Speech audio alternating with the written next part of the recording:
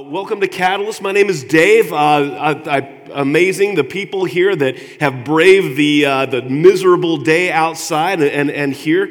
As John Kelly said and when he was in college several times, he visited Bedside Baptist and Pillow Presbyterian and everything. I wonder if there are people doing that. I was told in seminary that at any time it rains, anytime a leaf falls off a tree, a third of your people won't be there in church. And so I've told this many times. I used to pray, Lord, oh, please, Lord, don't let it rain on Sunday morning because people need to be there. I'm thinking, Lord is up there thinking, you're praying for not rain. How about you pray for people that aren't afraid of rain? Why don't you pray for people whose faith is strong enough to get them out of bed when it is actually raining? Because if people can't get out of bed when it's raining, what makes you think you're going to be able to stand up under persecution or see through Satan's lies or anything like that? So I stopped praying for that rain wouldn't happen on Sunday morning. I started praying for faithfulness in our people, and you guys are just amazing. So anyway, so what we're talking about today is we're in a series called the four tactics of spiritual warfare. Last week we talked about discouragement, how Satan's first tactic is to just discourage you, to get you thinking that it's never going to change, that you don't have what it takes, that just the odds are against you and that there's no way out. That's the first tactic of spiritual warfare. And when we see through that, like we talked about last week, he moves on to tactic number 2, which is deception. All right? And so deception, it means what is true is false and what is false is true. The main thing today, Satan's second tactic is to feed you false intel so you make bad decisions based on lies. The very first sin in the Bible, all the way back in the garden, we see Satan doing this. In Genesis chapter 3, verse 1, if you notice, the serpent, when he tempted Adam and Eve, he did not try to get them to rebel against God. It didn't get them to try to commit any type of sin. What he did, he tried to get Adam and Eve to doubt God's word. If you look here, Genesis 3:1, now the serpent was more crafty than any of the wild animals the Lord God had made. He said to the woman, did God really say you must not eat from any tree in the garden? That is the first thing that we see Satan say, did God really say? To get you to question the word of God. Hey, did God really say? Jesus is the only way. Did God really say, to love your enemies and forgive? Did God really say that? Hey, did God really say that? To get you to question the word of God. And when he gets us to question the word of God, then we're open to anything and everything that he has for us. See, we're warned in Scripture that societies on the verge of collapse, the last days of any society, say the nation of Israel, the nation of Judah, the Roman Empire, the Greek Empire, any of these societies that are in the dustbin of history, there's one thing they've got in common at the very end, and that is this. They believe what is true is false and what is false is true, that right is wrong, wrong is right, that up is down and down is and down is up. They are completely believing the wrong things. All right? They call what is right wrong and what is wrong right, and that has always marked the society right before it collapses in history. Go look it up. And Isaiah 5:20 says this, woe to those who call evil good and good evil, who put darkness for light and light for darkness, who put bitter for sweet and sweet for bitter. See, this has been going on. If you look around in America right now, we are in the throes of this. We are literally calling what is good evil and what is evil good. And we think it's something new. The people that are pushing this stuff is this is brand new. We're launching something new. The ancients have gotten it wrong every single time. This is brand new. No, it's not.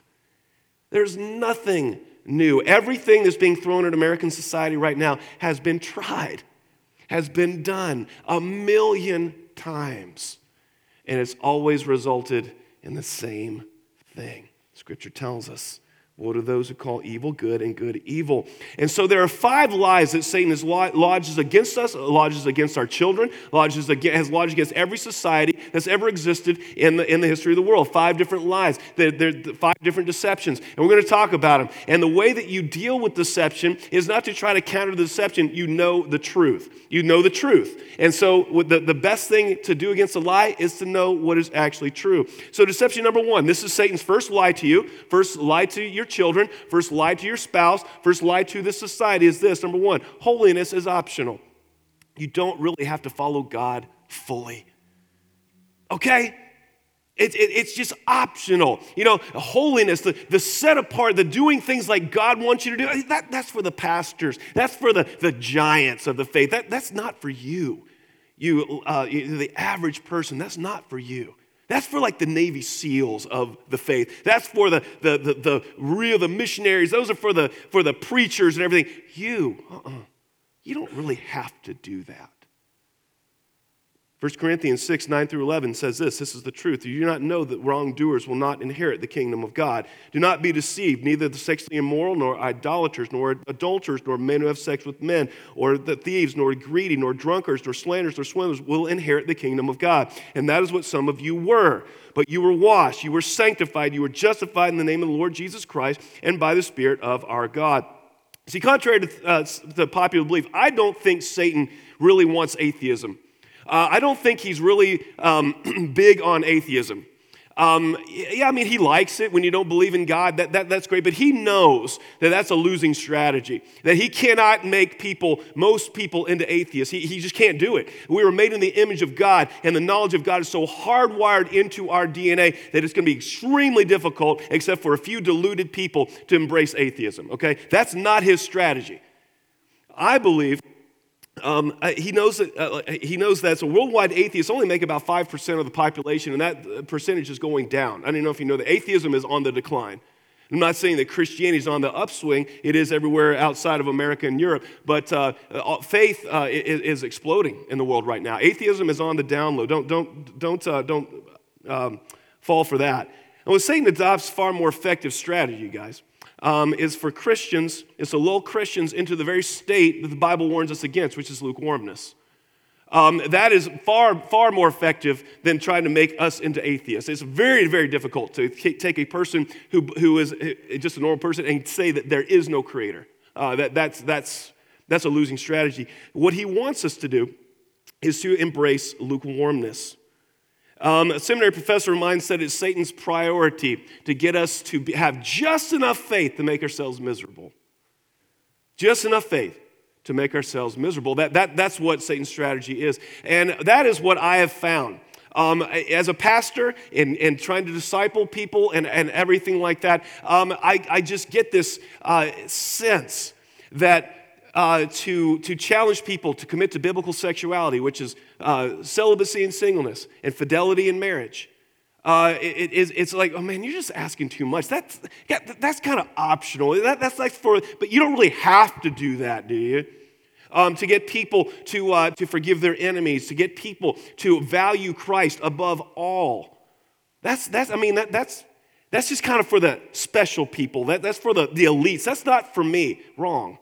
See, Satan has been lulling you to sleep by saying that holiness is an option. No. We are called to live as Christ lives. You know, I was challenged one time. I was a youth minister. I took kids to CIY, which our kids go to now in this church. And the preacher up there just threw this challenge in our face. He said, he said, if you don't want to go all the way to the cross with Jesus, if you're not willing to go all the way, he goes, then just please, for your own sanity, for my sanity, for everything, just walk away from Christ. If you don't love Jesus more than everything and everything in your life, just deny him, walk away, whatever, just don't say you're a follower of Christ when you're not. And that just hit me. Because there are three states of a person mentioned in the book of Revelation: hot, cold, and lukewarm.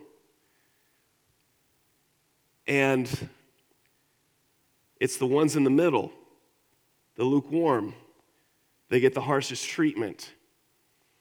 And Pastor Francis Chan said this. He said, the problem isn't that we are lukewarm, that we don't embrace holiness. That's not the problem. The problem is that that's the goal. That lukewarmness is the goal of so many people that sit in churches today. I have enough Jesus. I don't have enough car, I don't have enough house, I don't have enough popularity, I don't have enough money or whatever, but I've got enough Jesus. He said, that's the problem. It's not the problem that everybody's lukewarm. The problem is that that's the goal. And we've bought Satan's lie that holiness is optional. You don't really have to follow Christ fully. Just go a little bit, not all the way. You don't have to really surrender all of your life to Jesus.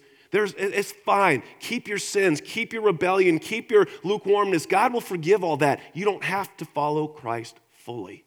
And that is one of the most potent lies that Satan has lodged into the church. And barring a major work of grace, a lot of you guys are believing that today. Remember, you live what you believe. Everything else is just talk. So if we were to look at your beliefs as you live, most of us have believed this lie, that we don't have to follow Christ fully. The second deception is this, that is being lodged against us today, is this: you can live as you please with no consequences. You can live as you please with no consequences. Galatians 6:7-10 counters that by saying this: do not be deceived. God cannot be mocked. A man reaps what he sows. Whoever sows to please the flesh, from the flesh will reap destruction. Whoever sows to please the Spirit, from the Spirit will reap eternal life. Let us not become weary in doing good. For at the proper time we will reap a harvest if we do not give up. Therefore, as we have opportunity, let us do good to all people, especially those who belong to the family of believers. And that this is one of the greatest deceptions, especially targeted at our young people. A lot of us older people in our 40s, 50s, 60s, we know that we can't live like we want. With no consequences. Life has come back to bite us in the rear end a few times. Okay, we've tried that. But our young people today are being told that they can live as they want with no consequences.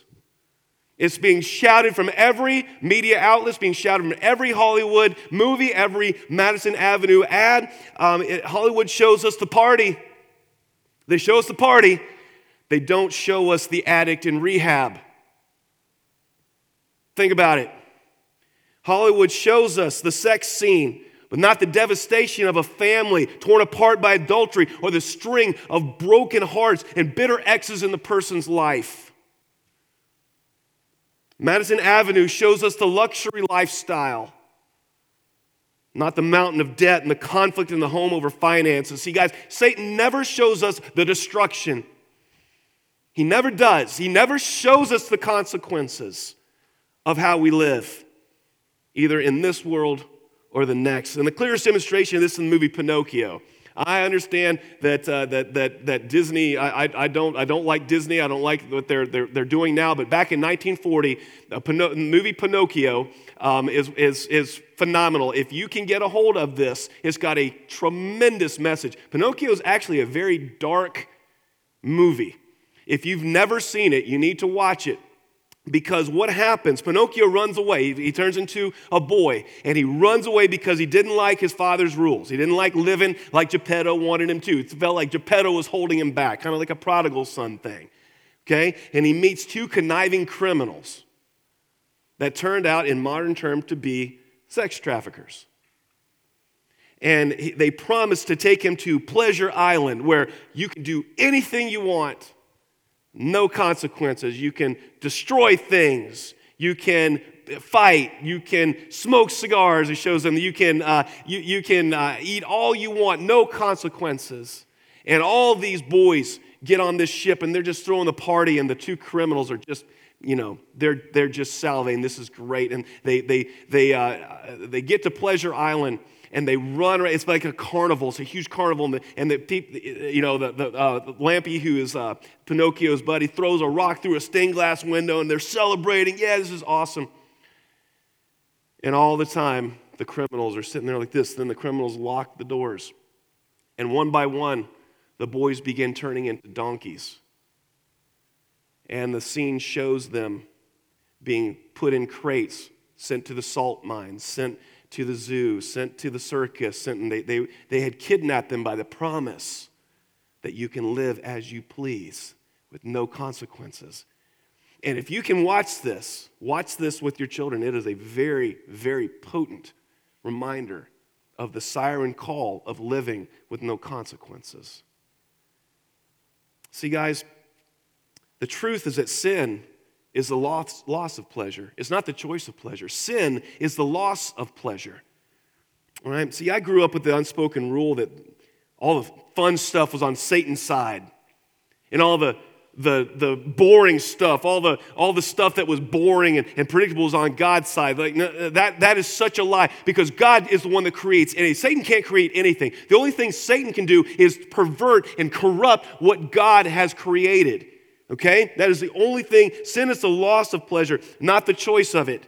And we have to understand that the more that we sin, the more we are destroying ourselves. You may not see it early, but live a few years, young people.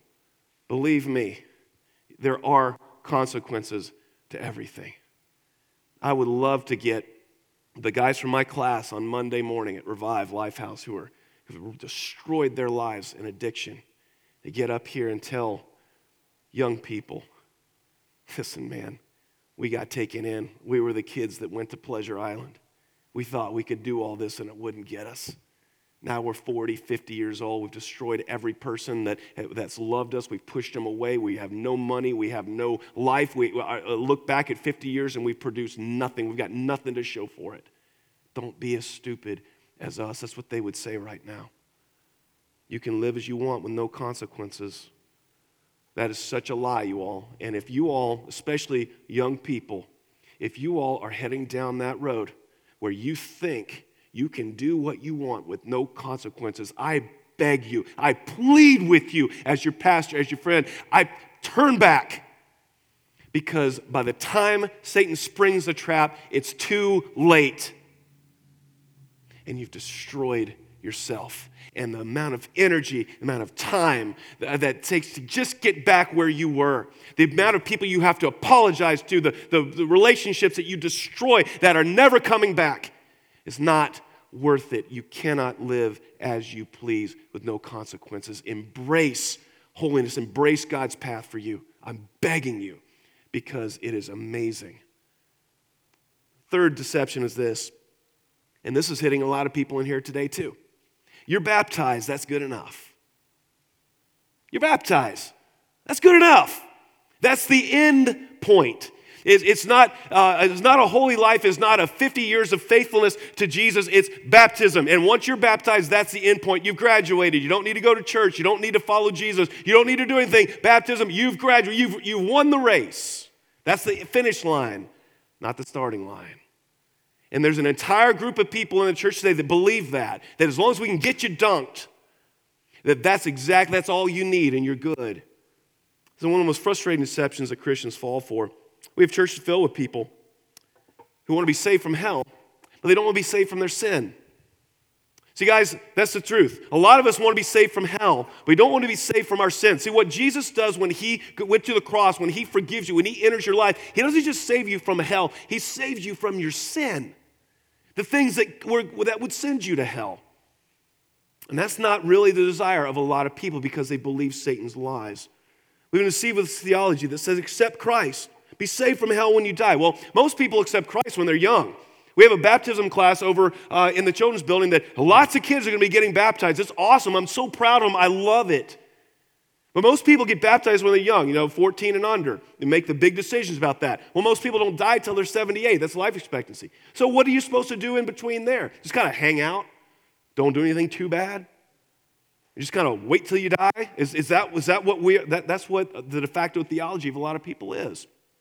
No, when Jesus saves you, he saves you from your sin, from the lying, from the dishonesty, from the extramarital sex, from the porn, from all the things that we need to be saved from. He saves you from that.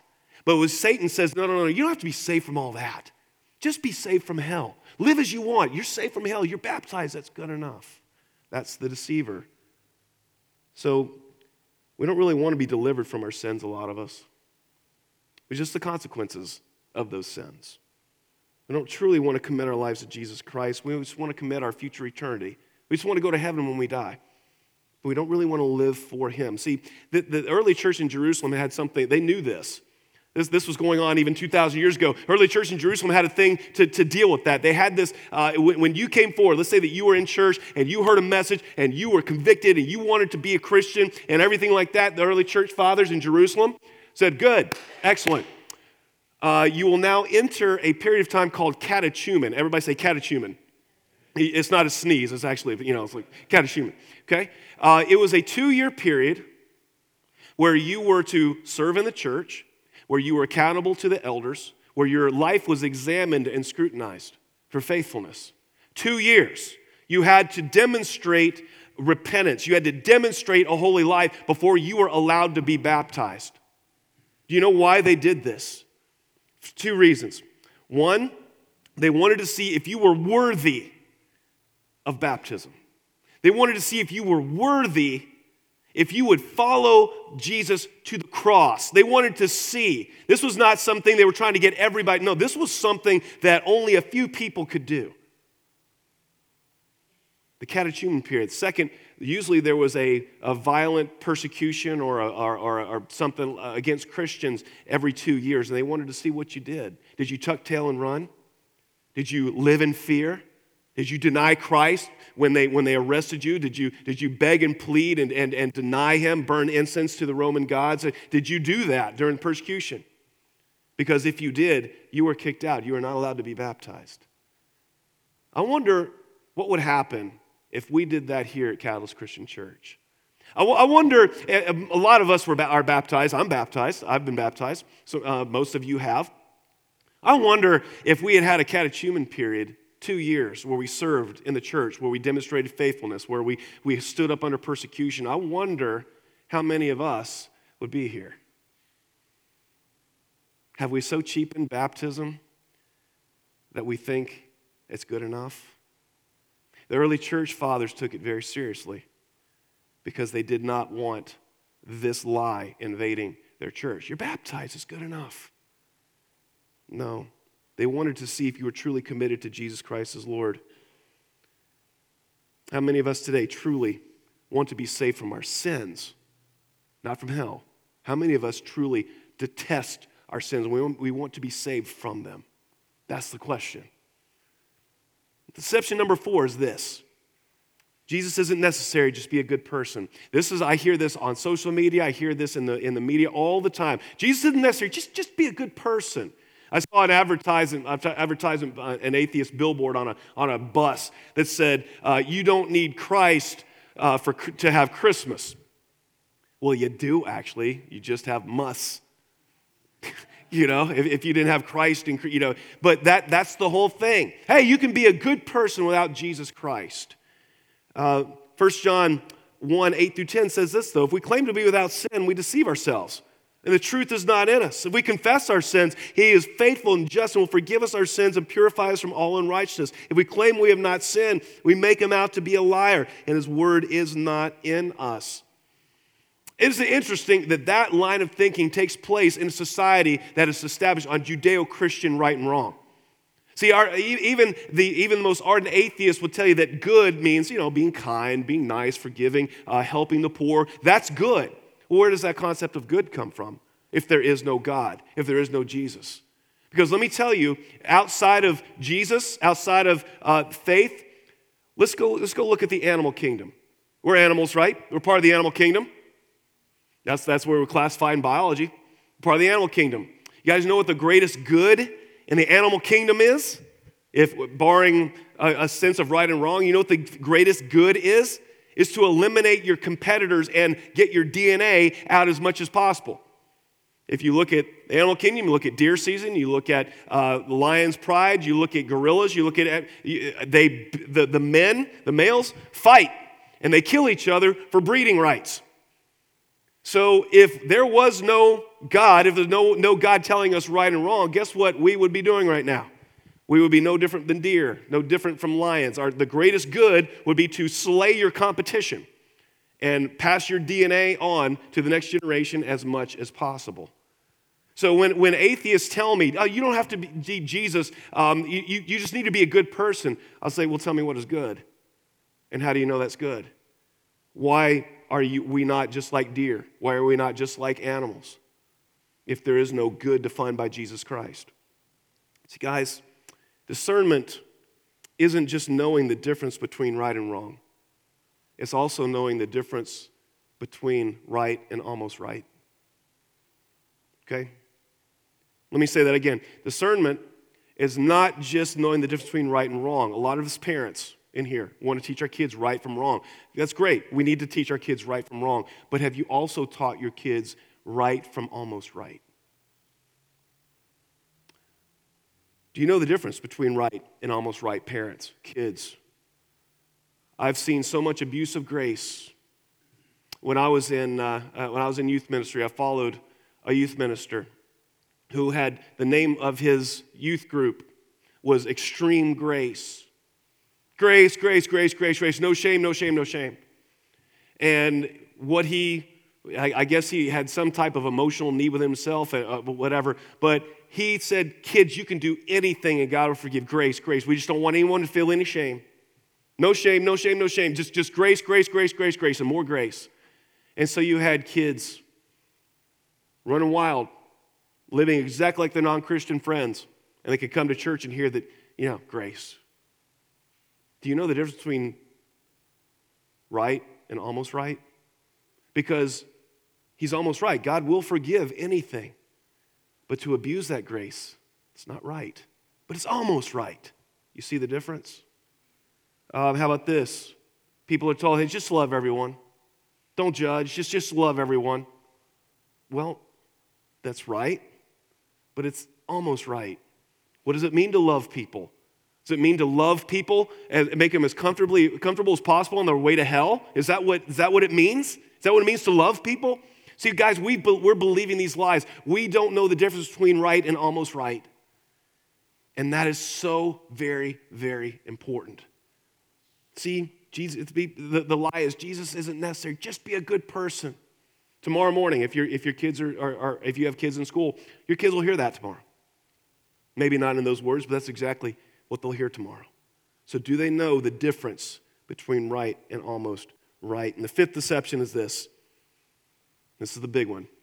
Satan will tell you, I'm on the winning team. It's futile to serve God. Don't go to church. Man, that is so 18th century. I'm the winning team.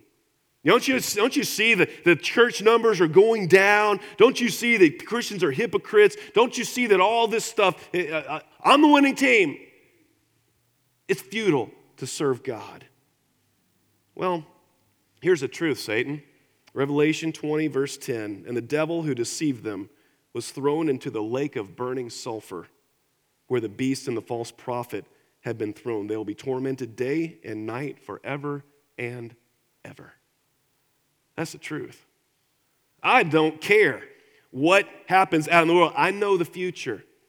And Satan's side is not the winning side. You stay faithful to Jesus. You stay faithful to him because Jesus wins. I don't care what the lie is. I don't care how the onslaught of the deception that Satan's going to win, that the church is gone, that faith is dying, all that kind of stuff. That's all a lie.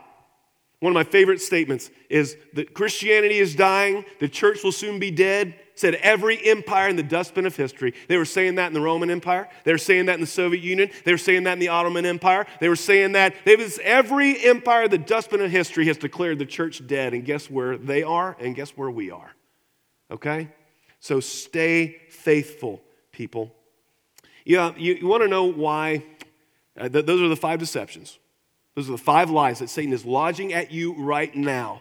Understand that if you have been believing these lies, it's time to stop. It's time to know the truth, okay? It's time to know the truth. It's time to embrace the truth of the Bible. And, one of the things that I have had to deal with as a pastor is how much do you preach a message like this? Because a message like this is tough. It's tough to hear. It's tough to preach. I would love to preach that God just loves everybody and everybody's fine and you all are the greatest and we're the greatest and sing Kumbaya. I would love that. But guys, that's not the truth. Okay? You know why it's difficult to preach a message like this? Because I don't want people getting upset. I don't want people to walk out of church feeling like, feeling beat up I don't want that. But here's the thing. Do you know why so many people will abandon Christ and abandon the church? Do you know why that is?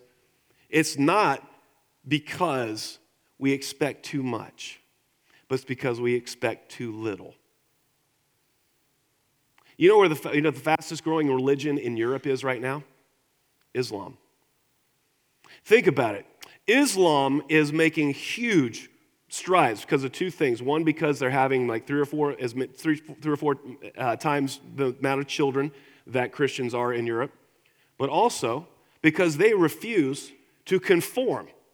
They have their own mode of dress, they have their own language, they have their own sense of right and wrong that they hold unswervingly to. And that is attractive to Europeans. And Europeans are converting to Islam, not because Muslims expect so little of them, but because Islam demands that you completely change and that you live according to a code of right and wrong. That is why it is growing so fast. And over here in the church, in America, we're like, oh, we can't tell young people not to have sex before marriage. There's no way we can do that. Let's just kind of tell them it's okay. We can't tell Christian teenagers to come to church instead of playing sports on Sunday. What are you, crazy? We can't expect people to do that. That'll just turn them off. You can't expect Christian adults to be in a small group and study the Bible. Are you crazy? That they don't have time for that. They're not going to do that, so you can't tell them to do that. And so Christians come to church, and no expectations are made of you, no expectation of change, no repentance, no change of lifestyle. And you're like, well, what the heck am I doing in church? All right, I can hear that I'm okay sitting at the house. See, guys, that is why the church is in the state it's in right now. Not because we call people to holiness and call people to surrender everything to follow Jesus. No, it's because we expect too little. We tell them you're baptized, it's fine. You don't really have to follow Jesus. Holiness is optional. See, what the church has been doing is repeating Satan's lies. And look what it's gotten us. A compromised, lukewarm organization that does nice things every now and then, but makes no difference in the world and certainly doesn't reflect anything that the Bible says. I wonder if the Apostle Paul, Apostle Peter, Luke, Matthew, the people, the giants of the Bible, if they came to Catalyst, would they recognize us as a church? Would they look and say, yeah, there's a church, that's very much the thing that we wrote about? Or would they look at us and say, guys, I don't know where to begin. There's so much sin in our lives that we're perfectly fine with. Are you guys even followers of Christ? See, we've bought Satan's lies, and we've lived according to them instead of embracing the Word of God. And so be encouraged, you all. Be encouraged. Because when you are challenged, when you are called to go all the way to the cross with Jesus Christ, to die to self, to surrender all of your life to Jesus Christ, when you're challenged to do that, that means Jesus loves you. That means he's telling you the truth. So be encouraged. Whatever it is, as you walk out of this building today, if you are living in this compromised, lukewarm state where you have believed the lies of Satan, you're not the first person to fall for Satan's lies, okay? You're not. That's why they're talked about in Scripture. Satan's been doing this for 6,000 years, okay? You're not the first one. But now it is time to repent. Now it is time to surrender your life to Jesus Christ. Now it is time to see through the lies and go after Jesus as hard as you possibly can. Satan's second tactic is deception. That's why the Scripture is always telling us, do not be deceived. Question everything. Question everything I say from this pulpit. Check it in the Word of God to see if I'm actually preaching the Word of God. When you see something online, check it with the Word of God. Do not be deceived. We are not unaware of Satan's schemes. So walk out there with a new pair of eyes. Walk out there with a new faith, a new energy, saying, I'm done believing Satan's lies. I'm done being deceived. I'm going to follow my Lord and Savior, Jesus Christ. God bless you, love you, and we'll see you next Sunday. Bye-bye.